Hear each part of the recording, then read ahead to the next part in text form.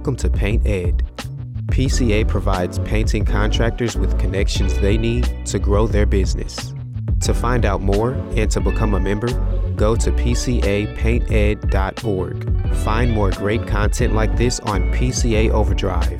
A subscription to the platform is included with membership. For all you non-members out there, sign up for our free trial. PCA Overdrive is available on the Apple Store and Google Play. In today's podcast, we feature an episode from Ask a Painter Live with Nick Slavik. In this episode, Nick talks about job costing, the most fundamental thing you can do to improve your business, lower stress, and serve your clients, apprentices, and craftspeople better. Good morning, Instagram. Good morning, Facebook. This is a fun time of the year. So it's interesting because I'm a loudmouth on social media. A lot of people get a hold of me when they have deep philosophical questions about their business. And no time during the year, people get more philosophical than December and January. Typically, the natural flow, the organic flow of work slows down, and people have the bandwidth and the mind bandwidth to sort of think about themselves and their business and things. And then they start having these questions. So the increase in DMs, emails, messages, things like that is always great in December and January. And because of that, I respond to it and I put out a whole bunch of content based on what people want.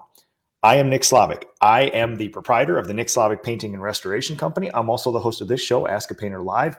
It's a weekly live Facebook show where I use my 29 years of experience in this craft to answer any of your questions. 14 years as a business owner, a trades entrepreneur. We're going to go through a very special show today. I've gotten this cool rhythm of kind of the start of every year going into a Master the Basics series where go through some fundamental stuff, spreadsheets, screen shares, things like this. I will not be restoring a Victorian home in the next 4 weeks. I will likely not be in my spray booth teaching the finer techniques. There is a cabinet and trim show coming up where I do my treatise on cabinet and trim. But now for the next 3 or 4 shows, what I'm going to do is a series called Mastering the Basics. The most basic thing you need to master is job costing. So today we're going to devote this to job costing. And as always, ask any questions, put them all in the comments. After I go through this stuff, I'll be watching this stuff and answering questions as we go. But what I will also be doing is answering any of your questions after this. So if you want to talk oil primer, if you want to talk brushes, if you want to talk anything else, running a business, taking care of your people, taking care of your clients, we're going to do that too. So we are loaded for bear. I got a brand new updated mini masters class, Mastering the Basics Job Costing. We got Wonder Pup Sig laying under the table, the conference room table. We got the fake fire going. So before we jump in though, guys, you know I will mention the PCA, the Painting Contractors Association. I got 3 messages yesterday asking me explicitly, what is the value to me? Why should I join?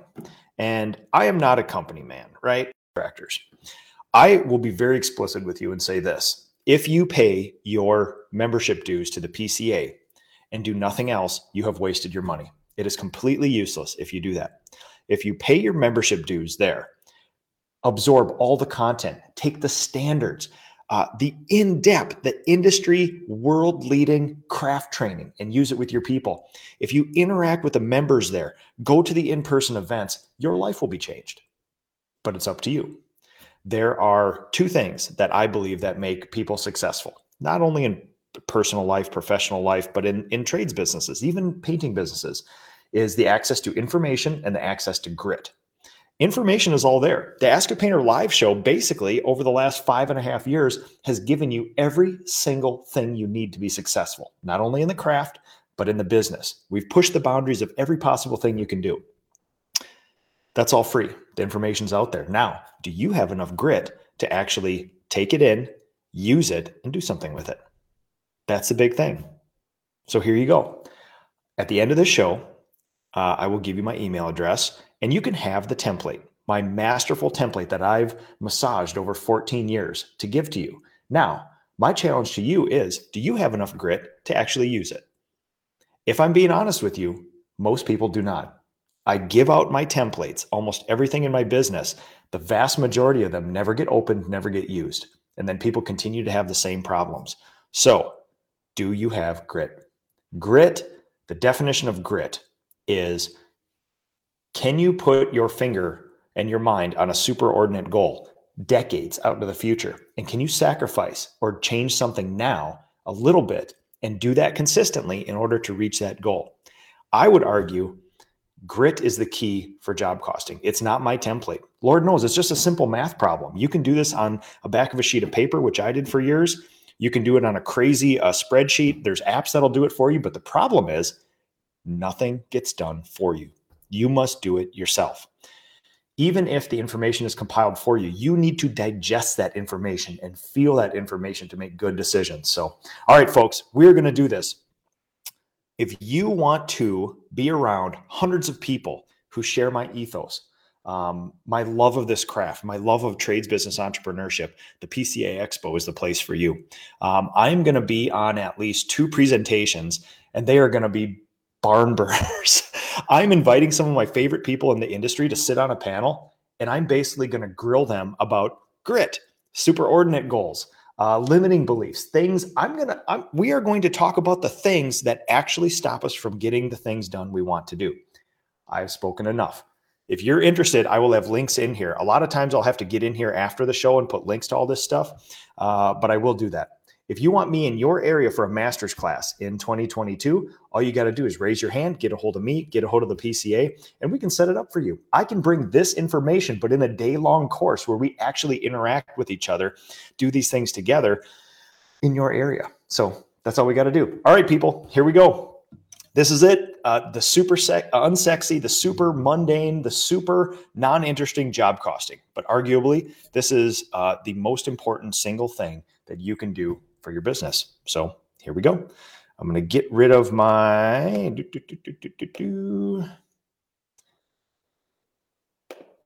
get rid of that.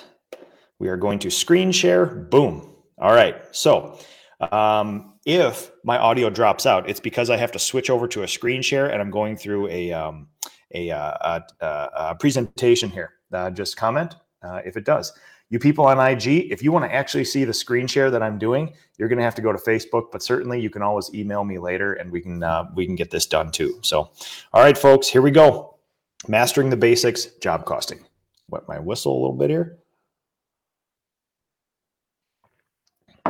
Okay. What is job costing? It's one of the simplest things ever, but nobody does it. It's tracking material and labors for each job. Why? This is the foundational piece of data for your company. Every single thing you've ever wanted to know can basically be answered in some way by this. You think about, am I making any money? Am I estimating the correct price? How do you schedule? How do you know what to expect from your painters, from your leadership team? How do you compensate them? Every single thing, every friction point, every problem that we experience in business can honestly be solved in some way by job costing. Now, again, do you have enough grit to actually go through and job cost every time? I'm going to walk through each little bit of this stuff. This template, this blue and green template that you see on the screen here, is actually the template that I will give to you. It's something that I've massaged over the years. I have worked out almost all the kinks. It started off very simple. When I started job costing, it was a paper estimate. I would flip that paper estimate over, and I would just say, here's the revenue for the job. Here's how much materials I used in dollars. Here's how many hours I put in, and I got a revenue per hour. And technically that's job costing. And I could rate every single job on a 5-gallon bucket outside of somebody's house, just sitting there, turning that thing over. But here's the deal. We're going to walk through this template bit by bit, and you guys let me know if you have any questions. Let me just make sure we got Rodrigo Francosi. Nick, will this work in Montana? Job costing works everywhere, people. This is not some weird Nick Slavic Minnesota thing. This is the fundamentals of every single business. Target does this. Best Buy does this. Google does this. Elon Musk does this. This is a fundamental thing that all real businesses do. This is not a paint business thing. This is not a trades business thing. The tracking of material and labor inputs for each project is the baseline bit of foundation to see if you're doing well and treating your clients well and your employees well. This is awesome. Also, Jay Osborne, come to Vermont. I was there last year. I will gladly come again. Get a hold of Noah Cantor. You two get together and we'll get a master's class going again there too. So, okay, back to my screen share. Again, this is a grit thing, not a technology thing. If you think there's a magic app that is going to automatically do this for you, it will not. There are things that do some baseline collecting for you, but you need to hold accountable the people and the things that collect this for you. You need to trust but verify, and consistency wins. If you job cost once a year at the end of the year, you might as well not job cost. It's already done. Your fate is sealed. If you do it every quarter, your fate is sealed. Wrong way. I would argue even if you do it every month, it's not good enough. We do every job and then compile it and review it every week. That's our rhythm. Consistency wins. Doing it every day, every job, every week. This allows you to make, if you review every week, it allows you to make 52 changes a year over 52 weeks and constantly improve. All right, materials is the first thing. What I want people to take away is not, the biggest pushback I get is, well, Nick, do I have to measure out every inch of tape? Do I have to measure out every ounce of spackle and putty and roller cover? And I will say, stop. Stop what you're doing right there. I don't even track sundries. You can, right? But the problem is we don't have enough time. We don't have this huge dearth of time that we have to pick from running a business and taking care of our people. So one of my mantras, the things that I stick by, is do not let perfection stand in the way of really damn good. So I don't track sundries. Historically, I've looked back through all my records, and it's usually 8.5% of all my revenue goes to sundries, and it's been consistent. So now, moving on. If you think a roll of tape or putty or plastic or a 3M hand masker is standing between you and profitability, you are 100% wrong. Do not care about sundries. Buy the most expensive stuff, use as much as you want. Guess what? It'll go from 1% to 2%. Moving on. Labor, on the other hand, is 40 to 50%. So guess where you should spend your time? So what I do is when you job cost, you want to accurately track the cost of materials. Now, accurate means you need the full cost of materials. So not only your discounted price for a can of paint, but you also have to take into a tax. And in Minnesota and probably 23 other states, there's a thing called paint care. It's a tax. It's maybe $1 or $2 per gallon that goes towards the safe, economical, and eco-friendly disposal of paint. So how to get your actual number for a can of Duration Home mat, you actually just, years ago, I just went to my Sherwin-Williams and said, hey, ring me out a mock invoice for a can of Duration Home mat. And it's got tax and it's got paint care and whatever amount is at the bottom, that's the actual thing that you job cost. If you only take the discounted price per gallon of paint, you're not going to capture the full cost of materials. So make sure you do that. And again, sundries, I don't really worry about it. On this template, which you guys see here, I don't know if you can see my pointer or not, but we track on this actual template, we track, this is the coding. And over the years, we've actually made it a little more complex where we have a drop-down menu where you click the drop-down and you can pick cover stain, Scuff-X, duration mat, things like that. And then how many gallons, the price per gallon, and then it'll automatically total it up. Now, the interesting thing is we've even got in there and changed the price for 5 gallon versus 1 gallon because 5 gallon price per gallon goes down a little bit. So you can get as complex as you want, but honestly, the most important thing right now is to just do it. Just do it, people. That's it. What percentage of profit do you target? So we all have to, from Instagram, you have to be very careful about profit because everybody talks about profit differently. We're going to talk about gross profit, which is, the accounting of this. In an entire business, I would like between 15 and 20% true profit after I pay myself. That's what we're going for. We'll talk about gross profit later. All right, moving on. Labor costs. This is a super tricky one. And again, 40 to 50% of all the money of all your expenses is going to be labor. So pay very close attention to this. You need to accurately account for which person did it, which wage, and how many hours they use. Now, in the end of this, we have a person. So we actually input everybody's, if you're looking at our screen share here, we have everybody's name on a drop-down menu. And when you click their name, it automatically brings up their wage. Now, obviously, you're not going to get this information. This is private information. I've scrubbed this from the template I'll give you. But if you want to, we use this for tracking jobs. So we have person, their wage, how many hours, total hours that person did, the wages that we paid them. And then there's a column called burden. Burden was something I was introduced to a couple of years ago. That was a huge flaw in my job costing. Burden is this. It's FICA, Medicare, FICA, Social Security, FUTA, and SUTA. Those are all the added expenses of employing humans. If you don't take that into account, it's likely your job costing is going to be off 25%, give or take. You could be making horrible decisions about your business and your people if you don't take that into account. Now, I get people then pushing back saying, well, Nick, how do I accurately track all that? That's a lot of work. Well, number one, it's on your payroll. And number two, honestly, here's a trick for you.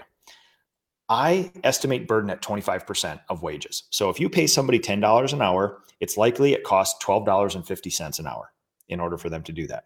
If you pay somebody $20 an hour, it probably costs you $25 an hour. I have tracked the actual burden for years, and it's between 24 and 26%, honestly. So when I do my job costing, we put in a straight 25% because we don't want to have to go through and make those crazy calculations. On another show, another time, I'll actually show you how we calculate actual burden and then use it in there. But for now, don't let perfection stand in the way of really damn good. So it's important to get all these things in here. Trying to think what else we need for that. Another thing I use this for is we keep track of who's on what job and how many hours they put on each job, because this last week we did GSRs, goal setting and review meetings, for every single person in the company. We did 113 jobs last quarter, give or take. I went through every 113 jobs, and I figured out who touched what job. I separated them out, and then we could start looking at the job costing and the profitability of, let's say, Bill's jobs, like that. And we can find a trend line, we can find averages. And when we give people raises, one of the standards they have to meet is a certain revenue per hour production and quality standard. And that's exactly how we do it. We have a data-based discussion instead of a feelings-based discussion. For me, when you touch people's pay, it's a very personal thing and it can get very emotional. To have some data to base that on is a great thing. So I use this for that. Next one. All right, let me just check into Facebook here. Oh, here we go. Don Mendez, do you charge separate taxes for painting service? No. This is something that 14 years ago I said, hey, do we have to charge tax for this stuff? My accountant said no, and I haven't done it, and we don't do it. So John Milkovich, trust but verify. Good morning, everybody. Bruce Bourgeois, I use all subcontractors. What is a good split? This is completely up to you. So in my company, we want to keep at about 45% gross profit. So what I found is that anywhere between 40 and 45% of the entire revenue for the project is given to the subcontractors. And we provide all paint, all coatings, but they provide all sundries because they all do different stuff. We found that to be a pretty good split. And then we can control the quality of the materials and the quantity of the materials as well too. So Mike McGrath, how's it going, my friend? Anthony, Ashley, his wife wants to know what app you use to track employees' time on each job. Here's the thing. We use an app called TimeStation. It is probably not the best, but honestly, I started using it 5, 6, 7, 8 years ago, and it's never failed us once, and I've never looked again. There's probably things that do things better or different or whatever, but honestly, it's never failed me. It's super cheap, and honestly, I think for 5 to 10 employees, it might even be free, give or take. So TimeStation is a thing that we use. You can punch in and out from your phone. Now, Anthony, just like Mr. Milkovich said, trust but verify. Punch in and punch out is not always 100% accurate. I will tell you this. In the past, we have had fluctuations in our job costing in accuracy between 0 and 30%, which means sometimes 30% of our hours do not get logged on our job costing, which throws the job costing off and makes it look way better than it actually is. At one point, our job costing got so good in the company, it didn't pass my sniff test. And I said, all right, guys, listen, we're good, but we shouldn't be that good every job. And I walked through and I compared payroll to actual TimeStation and then our job costing hours. And I found a 30% difference in that area. So what happened was people were not being malicious, right? They weren't just deleting hours. But then we had some stuff where it's like, well, I was driving from the job to the shop to work on that particular job. And that's drive time. That's not paint time. So I didn't log it. But That drive time is in service of that job. Or I was cleaning my sprayer, so I didn't log it towards that job. Well, I would argue cleaning your sprayer only has to happen because of that job. So now what we do, this is a perfect system, which is there's not a perfect app. We have somebody named Carly, who is our coordinator, our master coordinator. Every single day, she shows up and she verifies, here's how many hours were on payroll yesterday. Here's how many hours were on jump sheets. And there's basically about a 0 to 3% difference now because she verifies. If something doesn't match, she talks to those painters and say, okay, you're missing half an hour yesterday. Where was it? What was it? How do we do? That's what makes accurate job costing. I'm going to get into something a little bit later. We use job costing to actually bonus our people. If there's a 30% discrepancy in job costing, you're touching somebody's pay that's going to be 30% off. Very important you get this stuff accurate. So we use human energy to verify, trust but verify that this stuff is good. So, okay, now how to job cost, judging job success. The reason we do this is to figure out this job was a good, this job was a bad, and if it's bad, what can we do? Something like that. All right. So revenue per hour is one way of judging job success. It's simple, but it's flawed. You take the revenue, you divide by the total hours. It'll tell you how much revenue per hour you have created on that job. The goal in an average larger company is $55 of revenue an hour. When I was a single person painter, I would want, if it was just me out on a job site, a master craftsperson, I would want it to be double or triple that based on my efficiency and quality standards. The good part about this, it's quick and easy. You can do this in your head. The flaw is it's not accurate based on somebody who's somebody who's an apprentice who makes a lower wage and somebody who's a master craftsperson makes a higher wage. It's not taking into account their actual rate of pay. It's only taking into account the hours they work. So it's a quick sniff test, but it's a tiny bit flawed. You can see some big fluctuations. 50 hours of time from a master craftsperson in my company takes into account, or it costs a hell of a lot more than 50 hours of somebody who's brand new to my company. But the revenue per hour calculation will be exactly the same based on if they both put 50 hours on a job, that revenue per hour, they still produce the same revenue per hour, but one costs you a heck of a lot more. The idea is a master craftsperson will have way less hours because they're better at it, things like that. So revenue per hour, we track it. You can see here in this column, we actually use conditional formatting, and you'll have this on this template too. If it's green, it's met our standards of at least 55 plus. If it's red, it means it has not met the standards of 55 plus. So we track revenue per hour, but it's not what we live and die by. It's not what we promote or dismiss people by. Judging job success, gross profit. This is the big one. And this took me, if I'm going to be honest, it took me about a year between when I was introduced to it to when I felt it inside my body and when I knew that these numbers meant. Before we dive into this, I'm going to just get back into Facebook here. Let's see what we got. All right, Salvatore, if I work on the job myself, do I include my pay and labor costs? Absolutely. Every single person who touches a paintbrush gets logged in there. If you work alone, I used to give myself a rate of pay of $30 an hour when I was in the field, because that's kind of what I figured I'd have to pay somebody if they were an employee to do what I do. Now, typically, for somebody that produced at my rate, I'd probably have to charge a little bit more, but $30 an hour is probably a good rate for somebody who really knows what they're doing, the business owner, you're incentivized, things like that. You have to assign yourself something in there. Anthony, we are using that, but can't figure out how to set up where they log into individual jobs. Yes, Anthony, that is not something we do with TimeStation. TimeStation is just a punch in, punch out, compile payroll stuff. We actually use, Anthony, something called a jump sheet, which I probably have shared with you in the past, but it's an actual work order for the job, and people have to actually log their hours into that individual Google spreadsheet on individual jobs.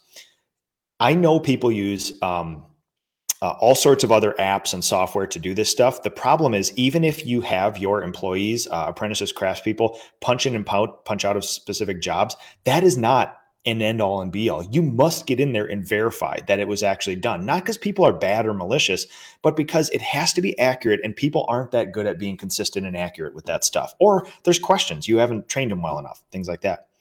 Oh, Noah Cantor, my man, Nth Degree Painting and Advice from a Young Contractor podcast. Do you ever do across the board incremental price increases to reflect increasing costs of living, materials, inflation, etc.? No, actually. So in a way, yes, Noah, of course. But the way that I think about increasing price in my company is usually pretty unsatisfying, which is the theory of how we want to do this is I want to price my jobs as expensive as they can to have enough people say yes to them so that the company that I run, based on where we are now and our growth expectations, will have a full schedule. Those are weird economic variables. So I don't care what the cost of living is. I don't care what inflation is. I don't care if there's a housing crisis. I don't care if there's a labor crisis. I'm going to go out there and I'm going to charge as much as I can for my work to the point where I can still provide value to the client and I can keep my business running. Here's an economic truth, Noah. If I was a single person painter right now, I would probably double or triple all of my prices because I wouldn't need that much work. I'd only need 50 jobs a year, give or take. And honestly, if I shut off all my marketing and I was a single person painter again, I would probably have 10 times more demand than I could handle. So in the laws of economics, supply and demand, you don't have a very big supply of what you offer. So the demand's going to go higher. And then you increase your prices to do that. Guys like Noah and Jason the painter from Minneapolis, you guys are in a really unique situation where you can probably charge 2, 3, 4x what my company does because the organic demand will always outpace what you guys can produce. Honestly, right now, the organic demand is outpacing what my company can do with 35 people. But we have we run under the decent human being theory where we have a whole bunch of people who are new to the trades. So we need to keep a pipeline full of work and kind of bread and butter work for them so that they can get the reps in and still provide value to our clients. So, okay, let's go back to, I love the questions, guys. God, this is so awesome. All right, gross profit. If this stuff all looks like algebra to you or whatever, I can tell you this. It took me a year to digest this stuff. Start, you'll figure it out. These numbers will all make sense sooner or later. I have used conditional formatting, this red and green stuff on my template to basically tell you if you don't understand the specific numbers or the words like gross profit, there's going to be something on there that says green good, red bad. So go by that, but it took me a year to get this stuff. I'm going to go through IG one more here. Decinfo, do your employees fill out your paperwork while on the clock? Absolutely. We actually have 2 times in the day where we physically send out a reminder for them to stop what they're doing and fill that stuff out. It's so important. Our people are so headstrong and they're so gung-ho. A lot of the times they'll just head down throughout the day, take care of our clients, do the work. And we actually have to remind them like, hey guys, we appreciate all that stuff, but we also do need your hours and materials for the day so we can keep track of this stuff. So yeah. Absolutely. If they're doing this stuff, they're doing it on the books for me. So gross profit. Here's a gross profit. People use a lot of these terms wrong, but basically it's what do you have to contribute to this job in a percentage wise to get something back out of it? Or how much percentage are your costs in a job versus your profit in a job? So basically the calculation is you take 100%, which is your revenue. You labor percentage plus material percentage, that's your expenses in a job. You minus that from 100%, and that'll give you gross profit. The goal in my company is 45%. Labor goal is 40, and material goal is 15%. The 2 most important, I was talking with Lauren Fink, who's a super high-speed, young upstart contractor that I met at a master's class yesterday. And she gave me a great piece of feedback, which is, honestly, Nick, in starting off this business, there's so much going on. The biggest thing she took away from my master's class is those 2 numbers, which is keep labor to 40%, keep materials to 15%. And you know what? Figure it out after there. But that's the baseline. If those 2 numbers are out of whack, you don't even worry about overhead. Just worry about material and labor for a job. The upside of gross profit job costing is it's the most accurate way to judge a job, honestly. The flaw, higher and lower based on company size. So we use a standard of 45% in my company. If I was a single person painter again, I would want that to be up. I would want that to be at least 50%, maybe 55%, maybe even higher, depending on how much experience and how good you are with something like that. So you can see on my template here, I've highlighted gross profit, material, and labor percentage. On this template, when you punch in your person's name, their rate of pay, and how many hours they put on a job, it'll not only total it for you, it'll do burden for you. Then it'll automatically calculate the percentage of labor on that particular job. It'll go green, it'll go red, so you can track it. So Good way to do it. Problem solving with job costing. Because again, why are we doing all this math? Why are we doing all this stuff if we can't actually figure out or solve some problems with it? So number one, I don't feel like I'm making any money. Unless you have some data to prove you are or you aren't, that's a feelings-based discussion on a data-based problem. So here's the deal. If you don't feel like you're making money, start job costing. I can guarantee you're going to have a come to Jesus moment, which we did this last in 2020, when the pandemic shut the whole world down. We had a series of master's classes with a curated set of people here where we had people in this war room where we went over this and everybody brought jobs here and we job costed them together. And when we sat at this table, I universally heard a few things, which is I'm the best. I charge more than anybody else. I have specific clients who look for me and will pay more and wait more for me. When we did the job costing, we realized altogether that almost everybody at the table, they probably were the best. They were not charging the most. They were actually undercharging. Most people only produced revenue at a rate where they basically created a $20 an hour job for themselves. So it feels good to have a good client. It feels good to have good work. But if you don't have the data to then say, hey, that was also a successful job, or you know what? You broke yourself for that client. You did twice the amount of work that job needed. You didn't make any money, but you made a happy client. Sometimes you can walk away from that saying that was a huge success. But come tax time, you basically earned $21,000 that year, give or take. So very important to have the data plus the feelings. Now, here's the deal. If you don't feel you're making money, you're going to look at material and you're going to look at labor. You look at materials. If you're above 15%, you're not accurately using materials or estimating materials. I will tell you this from experience. If you think paint or tape or spackle or plastic is keeping you from being profitable, there's a 99.8% chance you are grossly wrong. If I could give young contractors, young craftspeople, any advice, it would be, listen, stop worrying about materials. Materials do not matter. Buy the best stuff, buy a bunch of it, and then work on labor. That is honestly the best advice I can give anybody.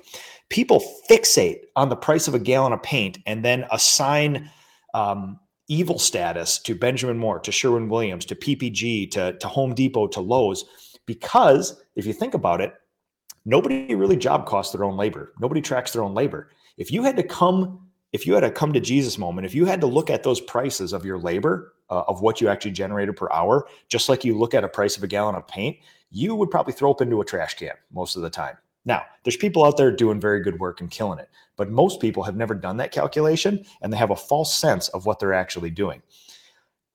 The job costing for materials is already done for you. There's a price on a gallon of paint.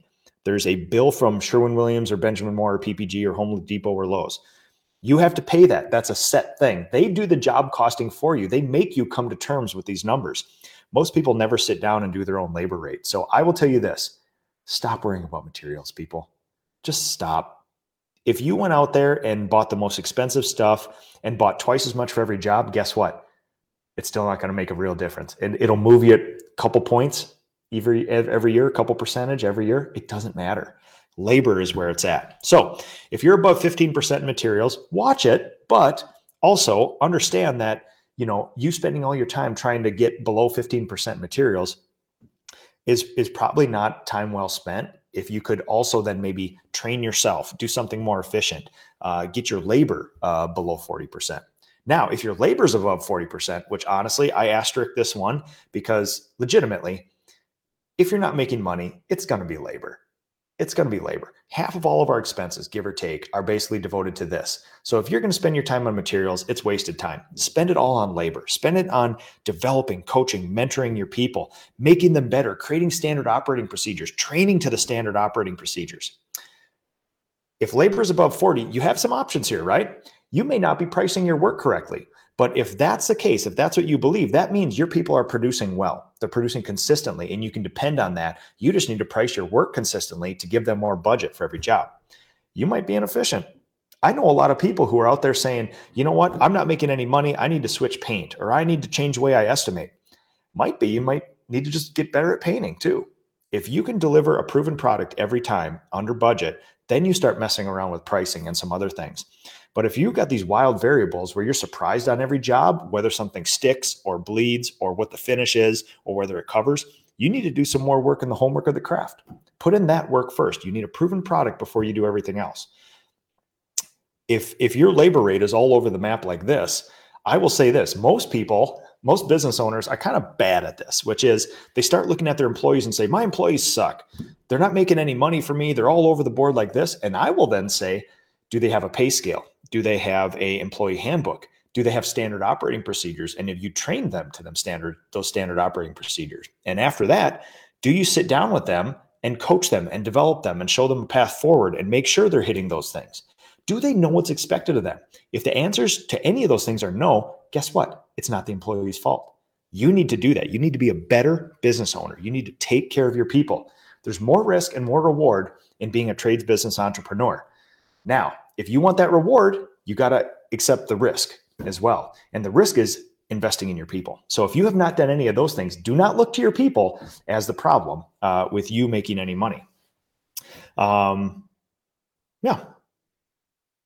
Just making sure I hit all my bullet points here. Okay.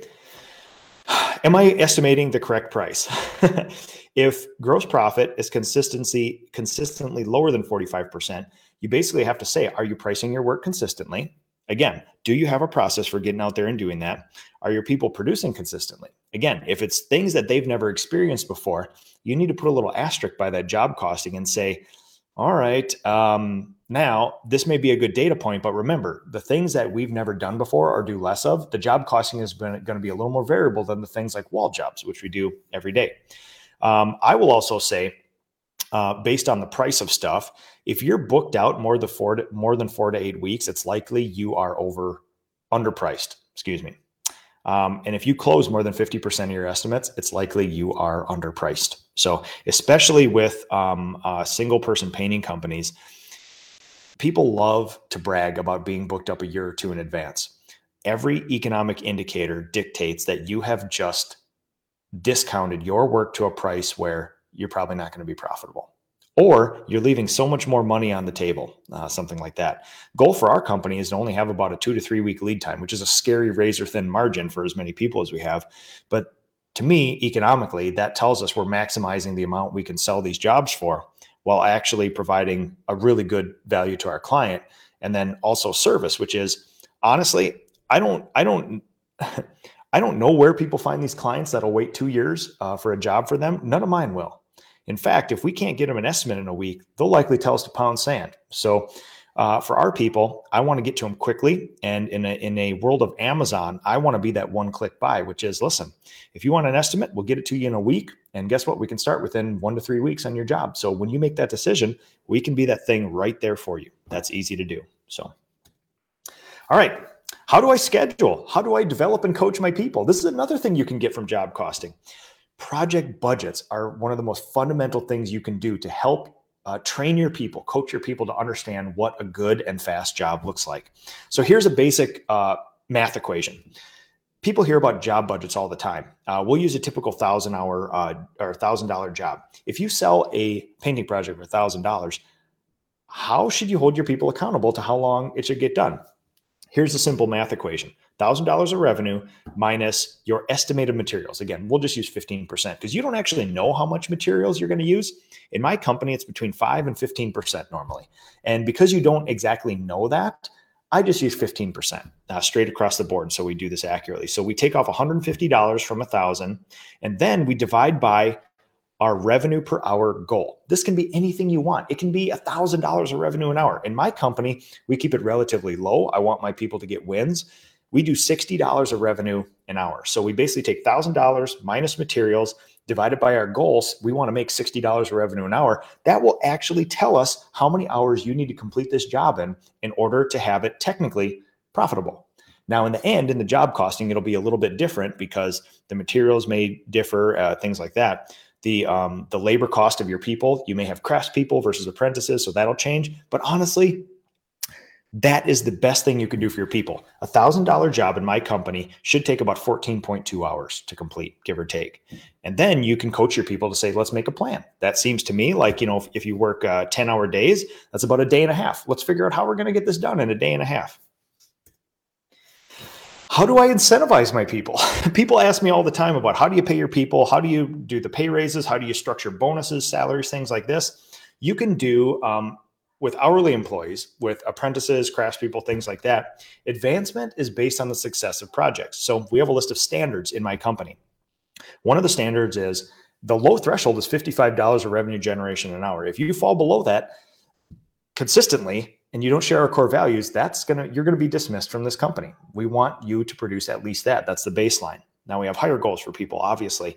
But when you do this, revenue per hour, that's revenue production per hour. So you're tracking this by job. So again, when I say we did 113 jobs last quarter, and we're going to look for all the jobs that James was on, we can just look every one of them that he's listed there. We can look at the average revenue per hour for every job. And on the ones that he didn't do well, we can actually come up with a coaching plan like, hey, you know what? It turns out that trim jobs, you don't do as well as cabinet and walls jobs. So let's get you some more of those. Let's pair you with a master crafts person in my company who does that well. And let's get you coached up over this next 3 months. We don't use this as punitive, say, here's what you didn't do. Here's what we're going to withhold from you. We use it as proactive, as saying, what can we do to coach and develop you in the future? Now, for salary and benefits people, this is where it gets super cool, which is bonus. All my people are bonus quarterly in my business. The bonus structure we've set up is everybody gets a percentage of the revenue for a job if it goes over 45%, give or take. So if it's $1,000 job and it goes above 45% gross profit, they get $1,000 times their bonusable rate, and that's what they get at the end of it. So each of these rates are negotiated by the individual. We have base comp plans and things like that. So a project manager example, I'll walk you through on this screen share here. A goal in my company is to produce $1 million of good gross profit work every year. So if you think about that, 4 quarters, we want them to produce about $250,000 worth of good gross profit work. An entry-level bonusable rate for a project manager in my company is 1.25%. That equals about a $3,125 bonus per quarter, give or take. Now, obviously, we coach them up to 1.5, and our goal for 12 months from now is going to be $2 million per year. That's our goal for everybody right there. So, but that's how we do it. Job costing will give you that. If it's above 45, guess what we do at the end of a quarter? We take all those jobs that somebody has project managed, we parcel them out, add up the revenue times their bonusable rate, and that's their bonus. We just did this a couple days ago. I turned in Q4 bonuses Friday for all my people. So fun to do. All right, let's punch into Be Live. I know we got some questions here. Holy mama, you guys got questions. I love this. Anthony Cade, awesome. Thought we were missing something. Absolutely, man. Time Station, again, it's a great thing, but it doesn't do all that stuff. Anthony Cade, thanks for sharing. We have 2 people starting Monday. Boom. Way to go, man. Take care of your people. Break yourself and put forth an exhausting amount of effort towards them. You will get a return. Genuinely, empathetically care for them. And I know you're going to do it. All right. Galito Oliveras, how do you deal with technology barrier? I have a couple older employees that really struggle with this stuff. I tried your jump sheet and love it, but some don't seem to get it. So 2 ways to go about this. Doing the jump sheet, doing the project plan, and punching in and out are part of the standards of the company. And if you do not do them, you could find yourself in an area to get dismissed. Now, we are not a punitive company, though. We function on a baseline that we call API, assume positive intent. I got that from my kid's principal at their school. When a kid's parent comes in screaming at the principal, my principal is an awesome guy, and he basically says, first, API. Assume positive intent and then deal with it from there. We have some older employees who are not as technologically savvy as other people. And you know what? We sometimes give them 3 months to a year in order to do this. And we gently coach, we gently prod, and we pair them with people who are good at it. And we approach it from a very optimistic point away, which is we rib them a little bit like, come on, man. Like, we know you can use this stuff. Like, we're here for you. Let us know we can help. But 2 people in my company, they're getting it. But we really did set forth a goal in the next 3 months. Like, listen, everything else now is like super good here. Just get on that dang phone. It's just like it's a sprayer is easier to figure out than the things we ask you to do on your phone. So super easy. Rodrigo Francosi, Nick, gross profit includes burden. Yes. Labor includes burden, always. Larry Ash, how do you factor in your vehicle costs, maintenance, gas repairs, and vehicles paid through the customer? This is all overhead, Larry. We're talking about variable costs for a business. In any business, there's 2 main types of costs. There's variable costs and there's fixed costs. it depends how nerdy in accounting you want to get. I went to college for it, so we can go deep into certain, like, the meaning of material can mean something way different depending on if you're an accountant or not. So here's the deal. Job costing is variable expenses. We only incur these costs when we have a job. Think about it. Your people don't work, and you don't need to buy paint if you don't have jobs. They're variable. They only get triggered when you have a job. Your fixed cost, your vehicles, your shop, your insurances, those are all fixed. Whether you have work or not, you're going to pay for them. That's a whole other show. Likely it'll be the next show where we talk about fixed costs or overhead, something like that. But yes, people always say, well, where do you account for this, and this? Listen, people, when you price your work, when I price my work, it includes everything. They'll say, well, how do you account for profit? How do you account for this? Listen, whatever you charge a client, it has to include all that stuff. That's why it's important to job cost to figure out if you have enough money, if you have enough gross profit at the end of this to then pay for overhead. How this typically goes is you have revenue, you minus out materials, you minus out labor, and you're left with gross profit. Your gross profit is what you have left to pay for overhead and your profit. Yourself, your true net profit at the end of it. So that's how we think about it. Another show, Larry. We'll get to it. Rodrigo, come to Jesus moment. I have had tons of these things, and I love them because they're usually positive forces. I can see people's faces drop when they actually job cost because they realize they've been feeding themselves this line of, I'm the best, I charge the most. There's no way I could possibly charge more or do better. And when you come to account for it, really, they've given themselves a kind of low-paying employee job, kind of. So all right. Manuel Navarrete. Thank you, Nick. Updating my job costing worksheet at the moment. I love it, man. Dave Pine. Oh, man. Love Dave Pine. Follow Dave Pine on social media if you don't. He does a really good job with that. Also, one of the coolest logos in the business as well. After watching this show for a little over a year now and having been to one of your master's classes, it's refreshing to hear this show now, and it doesn't sound like a foreign language anymore. Yes. Yes. 1 year, Dave Pine, great data point. It took me over a year to start doing this when I was introduced to it and digest it and feel it and know what these numbers. So when we talk about a 47% GP job, oh my God, was it material or labor? If it was material, what did we do? Did we do an incorrect product? Did we order a 5 instead of 3 gallon? I mean, you can automatically, it triggers things in your brain. Not a foreign language. It did take me over a year as well too here. Aaron Gerwell, how do you find your decent help? Oh man. I have devoted my life to this. Here's the deal. You're 3 steps ahead of the questions you should be asking, which is, before you look for people, are you a professional company? Do you have a proven product? Do you have a pay scale? Do you have an employee manual? Do you have a goal setting and review process? Do you have standard operating procedures? And can you train to those standard operating procedures? The next step of that is, do you honestly care for fellow human beings? If you want people to join you, to not bother you, and to just do more of your work for you, you will fail miserably. The way forward, everybody thinks about work differently after the pandemic. Well, before the pandemic, but the pandemic accelerated it. Asking where you find decent people is not as important as asking, are you a good person yourself? And are you ready to take on and invest the amount of time, blood, sweat, and tears that it takes to truly have employees? And most people, it's no.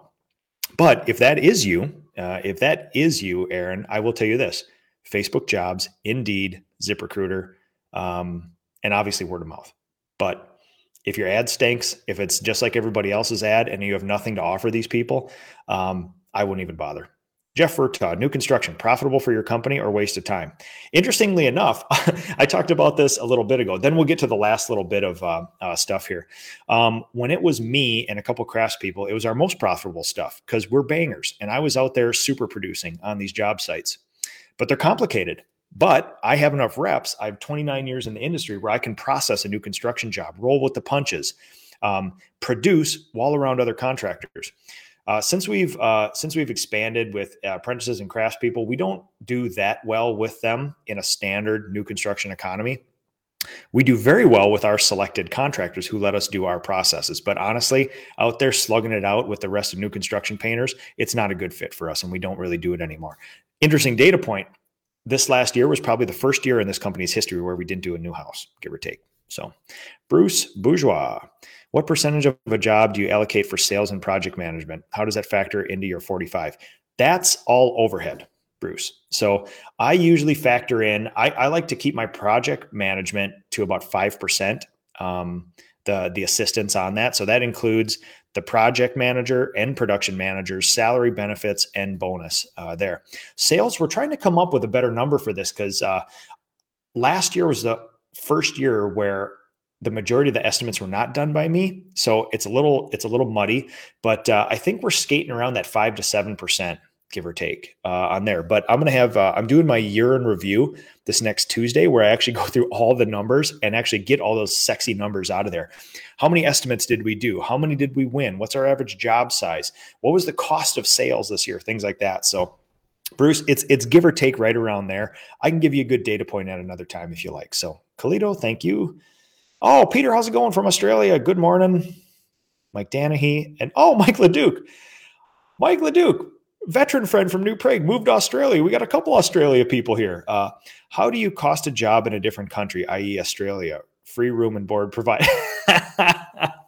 Oh yeah, man. So again, it's the same thing. Your labor and material inputs are going to be just slightly different on a different scale, but then you can also charge differently depending on where you are.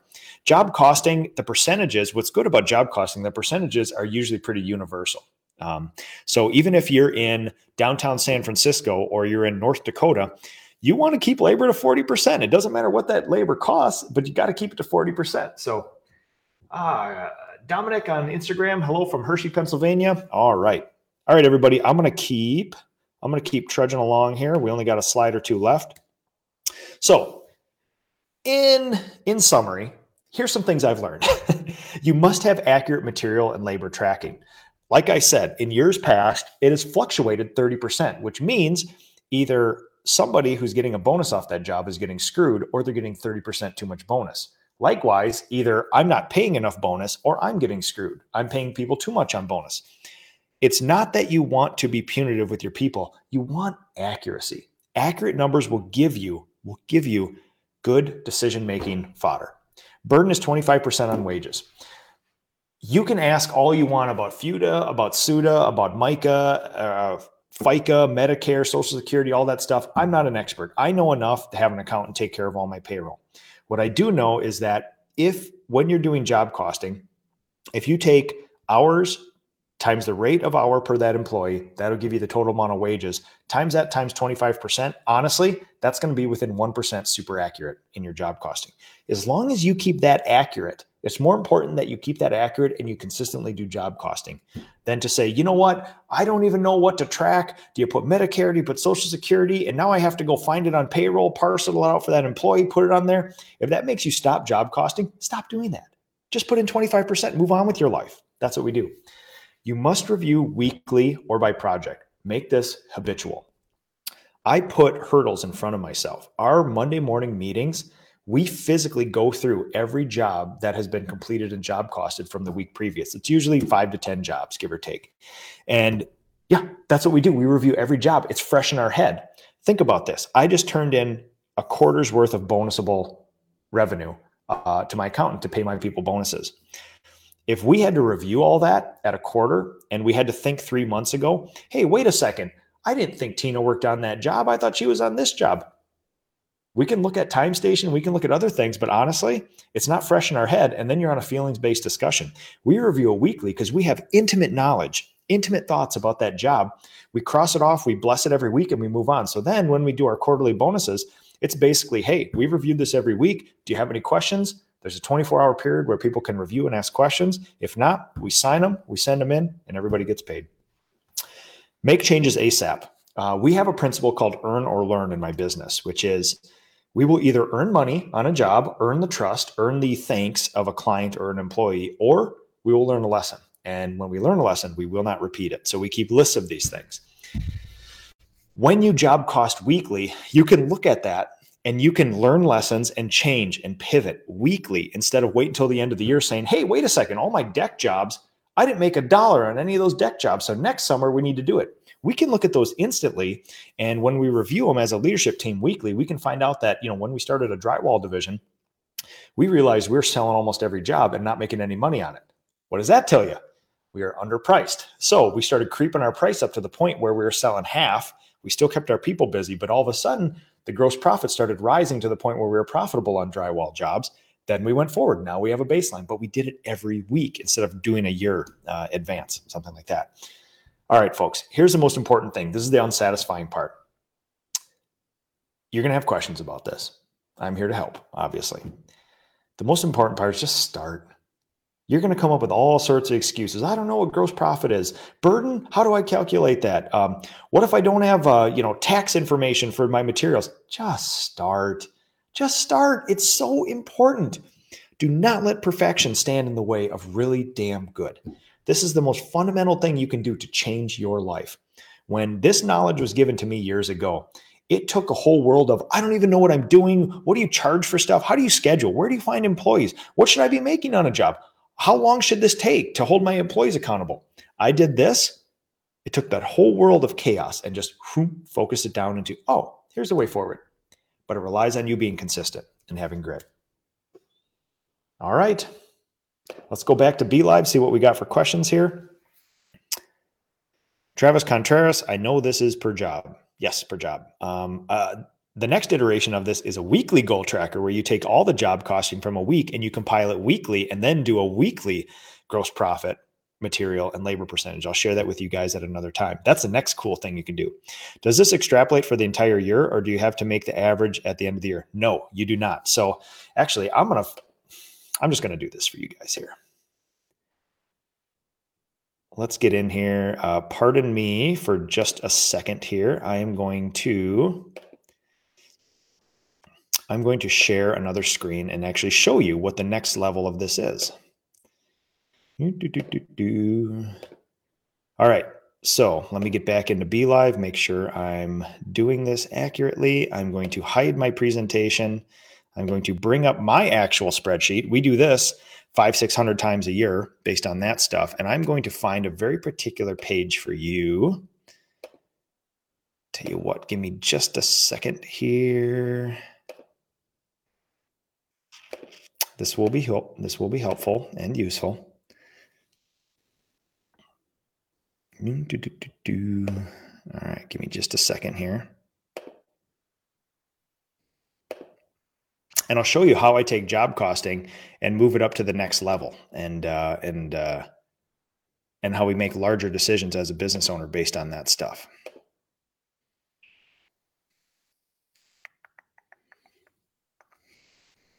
All right. I want to find a good example for you. Okay, this is what we call our weekly goal tracker for people on here.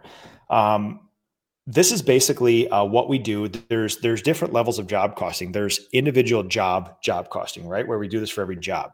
Then the next level is we do it per week. My production staff and coordinator puts this together every week and we review it. What you're seeing here on your screen is my weekly goal tracker.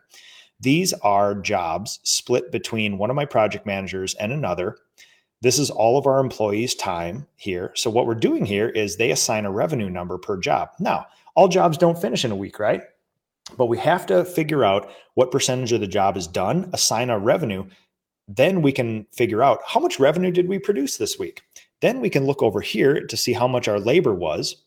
Let me get back over to that sheet here.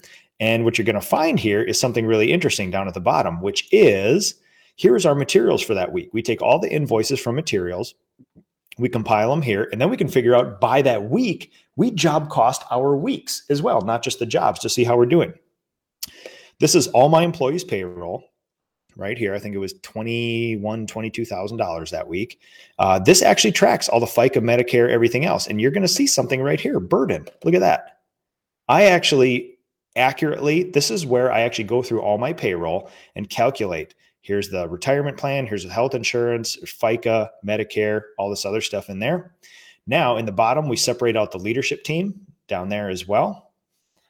Because if we just do all payroll, it's going to take in the leadership team. The leadership team is on overhead. So what you're going to see here during this week, is we produced, our goal was $44,000, give or take. We produced $62,000. Our revenue per hour was almost $77 an hour. We had a 62.8% gross profit. This was a particularly good week.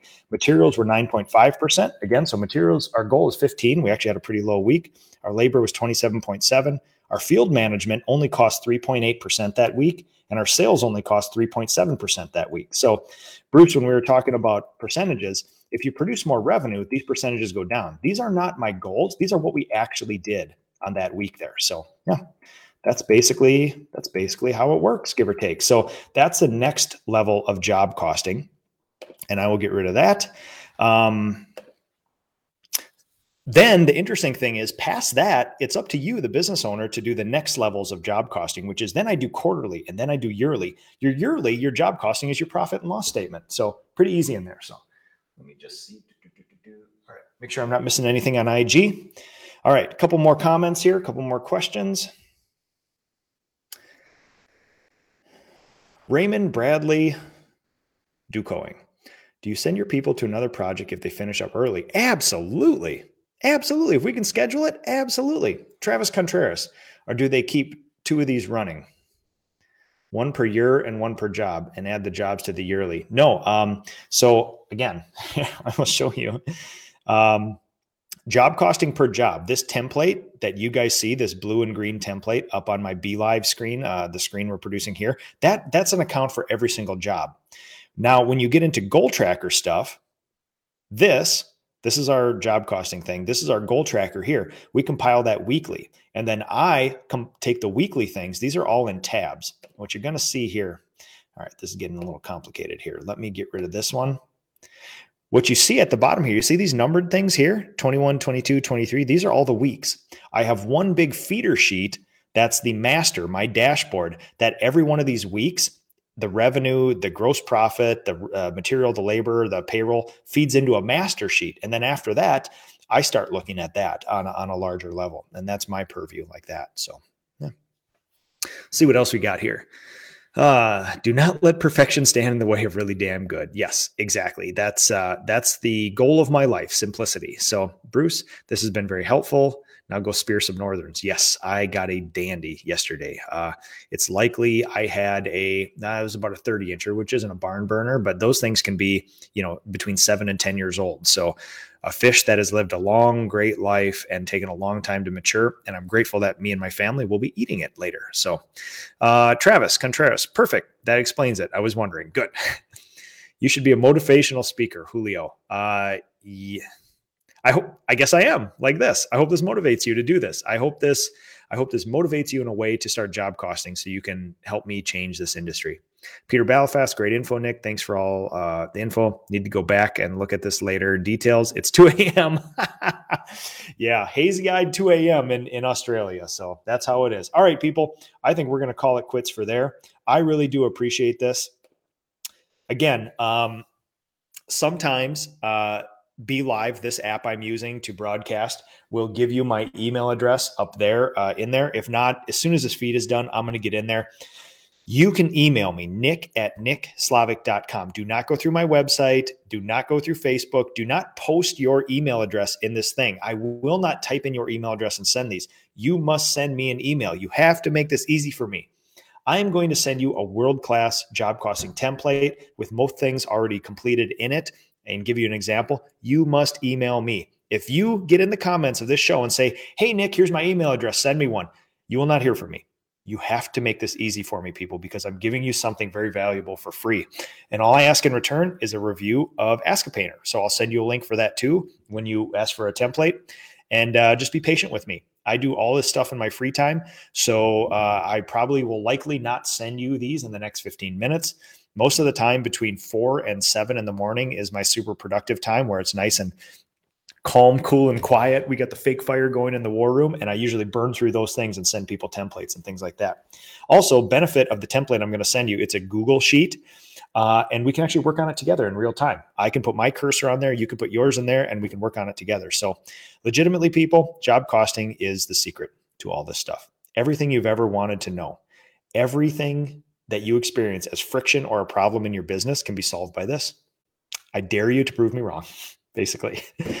Also, PCA, Painting Contractors Association. There'll be a link in this show. You want to hang out with the coolest kids in the industry, people that I look up to and have given me the job costing information, show me what a professional business is, taken me from a single person to where we are now. Those people are all going to be together in Orlando in March, and I would urge you to be there with us. So, all right, everybody, family time for me.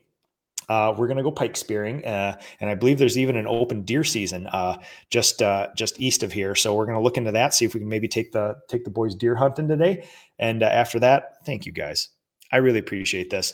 I'm watching the amount of viewers here, and this is pretty high. For job costing, I absolutely love this stuff. This is the key to what we're doing. I'm glad you guys have an interest. And as always, thanks everybody. Please, please, please like and share Ask a Painter. Like and share this show. Find more people like us and get them on here. So, all right, people, we'll talk to you later. Have a good weekend. Paint Ed podcasts are produced by the Painting Contractors Association and is made possible by members and industry partners. To find out more about upcoming education opportunities or for more information about joining PCA, visit pcapainted.org.